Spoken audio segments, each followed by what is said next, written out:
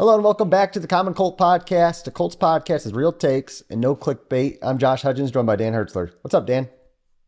Not too much. We are 24 hours removed from the Colts game, and we gave some kind of instant reactions right after the bat yesterday. But today, we want to look a little bit behind some of the stuff. We want to kind of see maybe a little things that we can project, maybe our trends or what's kind of going on. So we got some stuff we want to talk about here, Josh, and just kind of curious. 24 hours. Have you changed your opinion about this game at all? Or you have different thoughts? I'm still feeling good, man. I'm still feeling optimistic. I went back, I watched some all 22 stuff. I read, we looked at the snap counts, we looked at passing charts from Richardson. Going to get into all that stuff. How are you feeling? I'm kind of in the same boat. And I think even more positive stuff's coming about Richardson. We'll start there because that's kind of where everybody wants to start with is the quarterback. It looked like Shane Steichen was very specific about wanting to give him simple reads to make, not get back there, get complicated. Looks like most of his passes were to the right side of the field. Very few of them on the left side. Very few were deep shots.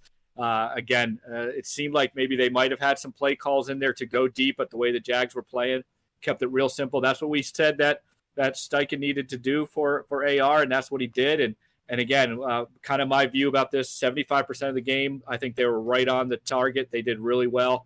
25% when they had to throw, when they were making some decisions they need to get better at. But overall, when you look at this stuff, I was still encouraged. Yeah, when you look at the passing chart, and I'll pop it up on the screen now, Anthony Richardson completed right around 3 passes from the left hash out.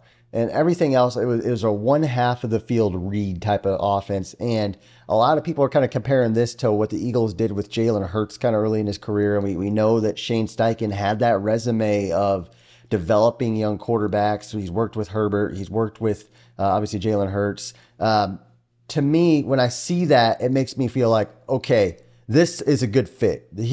He's not putting too much on the guy's shoulders. And it's not like they're just slamming read options every play either. I mean, he threw it often in the game, and lots of pistol formations. So I would expect the next steps, Anthony Richardson, as we watch him later in the season, for them to spread that out a little bit more full field reads.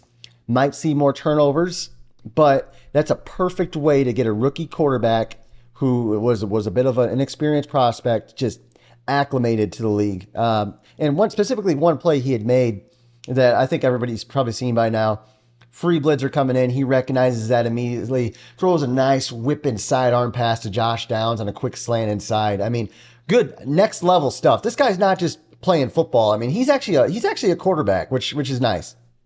Yeah, I think some of the people are commenting, and we agree with it. The knock on him coming out was he was raw, wasn't poised, didn't have enough snaps. Well, if that's the case, then man, the sky's the limit for this guy because he looks way beyond even his years. You look at all the rookie quarterbacks. You even look at some of the second-year guys, and yesterday was a disaster for a lot of quarterbacks. I never once was worried about Anthony Richardson getting happy feet, getting nervous back there. Like you said, picking up that blitz, that's huge because that's what defenses are going to want to do with a young quarterback. They're going to want to put pressure. And if he can hit that quick, hot read, if him and the receivers can be on the same page, they're going to back away from that. And then, again, helps in his development. So, he's not there yet. Shane's not there yet. But for first weeks and where we hope they go, I was even more encouraged 24 hours after that, and that's a good sign. I think as fans, like we want to see, and they didn't throw the ball downfield. I don't think there's a pass under 20 yards. And as fans, we want to see that 40-yard bomb to Alec Pierce, which is a 50-50 ball, and it displays the arm talent. But the bigger deal is that blitz, hit downs on the side, recognizing that stuff. Is he immediately taking his eyes downfield and looking to run? So encouraging stuff. Yes, he's still got a long way to go, and he's a rookie. But I'm still optimistic after the emotions have kind of subdued. Another thing I thought was interesting offensively, maybe on a more negative side of things, but we got to shoot it straight.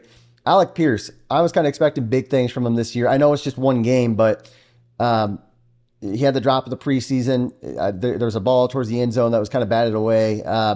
Just kind of, nothing there. I had high hopes for him. How are you feeling on the Alec Pierce thing right now? Yeah, we don't want to overreact after just 1 week in the NFL. I mean, all sorts of stuff happened, but yeah, you gotta, as you say it, you gotta shoot straight. This guy is playing the outside. He's getting a ton of snaps. He should be getting a lot of opportunities. He is, quote unquote, right now our deep threat. He's somebody that if I think Shane Steichen believed in with his connection with Andrew Richardson, they would call very specific plays for him. Okay, I think we saw that with Downs. I think we even saw that with Pittman. They didn't do that with Pierce. Now, again, I'm not saying that's going to be his trajectory, or I'm not saying that's where the end result is. I still think this guy can be a home run or bust kind of player. But unfortunately, week one, we saw the bust, and it wasn't good. It's interesting. You hear the rumors of the Colts, the trade talks with Taylor, and one thing that's come up steady now multiple times, as Schefter just reported the other day with Christian Watson, receiver. You hear Jalen Waddle, receiver. The Colts know that they do not have an elite receiver on the roster or a very high-end receiver on the roster. It's going to be a problem long term. I mean, we got to figure that out, and someone's got to step up. Josh Downs, we mocked him to the Colts a long time ago. We're high on him. Man, if Pierce could find a way to kind of develop, and it's just one game, but he's got to step up this year, big time for the Colts. Anything else you were kind of keeping your eye on? You look at the snap count, and again, I think that tells some things as well too. And you talk about receiver. Well, McKenzie only got one snap, which is kind of mind-boggling to me. This is a guy that they kind of targeted early, got free agency, and they're pretty thin on receiver. So are they just going to roll with these top three guys? And if that's the case, that puts them pretty thin. And is he going to be a disgruntled vet? On the other side, you look at the defense.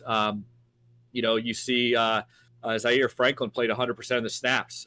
So is he ever going to come out? You see they only really played three cornerbacks. So they never really went into a dime package, didn't really have much extra safeties beyond the top two guys. So you start looking at this stuff and you wonder, okay, is this what they're going to do? And then what happens when guys start getting banged up, start getting hurt? I'll keep saying this. We're not overreacting after 1 week, but there are some things here when you look at the amount of snaps these guys are getting. It's telling you where they have their confidence right now and what they're trusting. It appears that they were in base and nickel the entire game. And they only trust three cornerbacks. Maybe that'll change if Brent gets to play. Hopefully everything's all right with his family. Heard he had some family issues. Yeah. But who knows what's going on here? Nick Cross, who I loved last year coming out of the draft, I think only got one snap. So there's a lot of this kind of stuff that I'm just kind of curious. Yeah, it's interesting, obviously. And some of those snap counts can kind of flip-flop week to week. And obviously the big one I think we're going to be keeping our eyes on, that running back position. And we talked about it last week, and I don't want to hammer that too hard. But at the end of the day, for the Colts, Deion Jackson is not the answer as our starting running back. We hope that Zach Moss can get back in. He did some nice things for the Colts last year. What do you think? I mean, he just did not grade out well on PFF and some other things I'm seeing. Yeah. What do you think is the solution for the Colts moving forward there in the short term? Well, hey, I'm sure he's a great guy. I'm sure he's wonderful. I don't want to knock him for being a person, but that was one of the worst running back performances we have seen in a long time. And to me, you just can't trust this guy. This guy's going to be someone that's he's got to work his way back into the good graces. So they got to go and find out, hey, is Zach Moss going to be ready? If Zach Moss isn't, what's the status on Evan Hall? Do we go find a running back right now just to get him in here? Because they need somebody. It's going to be impossible for them just to put all this pressure on Anthony Richardson. They got to be able to run the ball. I think the offensive line did okay. That's a tough matchup again. Jacksonville's got a good front seven. I think they did okay. I'm not gonna praise them. I'm not gonna knock them. To me, this was about a running back, and they've got to find somebody. He just can't be an NFL running back right now. It was that bad of a week. Yeah. One thing, I guess, looking back is kind of just maybe putting a nail in the coffin on the week. I mean, the Jacksonville Jaguars, again, they could be a legit contender in the AFC this year. And the Colts really took them down to the wire, and they do what young teams do, which is they fumbled away at the end. And that's what the Colts did. But we weren't out-coached, I didn't think. And the quarterback situation, Richardson played well enough to win. And I think as fans this season, we're gonna be able to watch that growth. And even if the wins and losses don't quite stack up, but hey, man, optimism is still there. Colts going to prepare for the Texans this coming week. So long week ahead. Going to be excited to see what else comes out. And anything you got to say to close us out? No, I think again, 24 hours. Sometimes you see things differently. You change your mind, Yeah. or some of the emotion wears off. To me, this was all the same good stuff that we've been seeing. As Colts fans, Colts Nation, we got to get excited behind this team. They're moving in a good direction.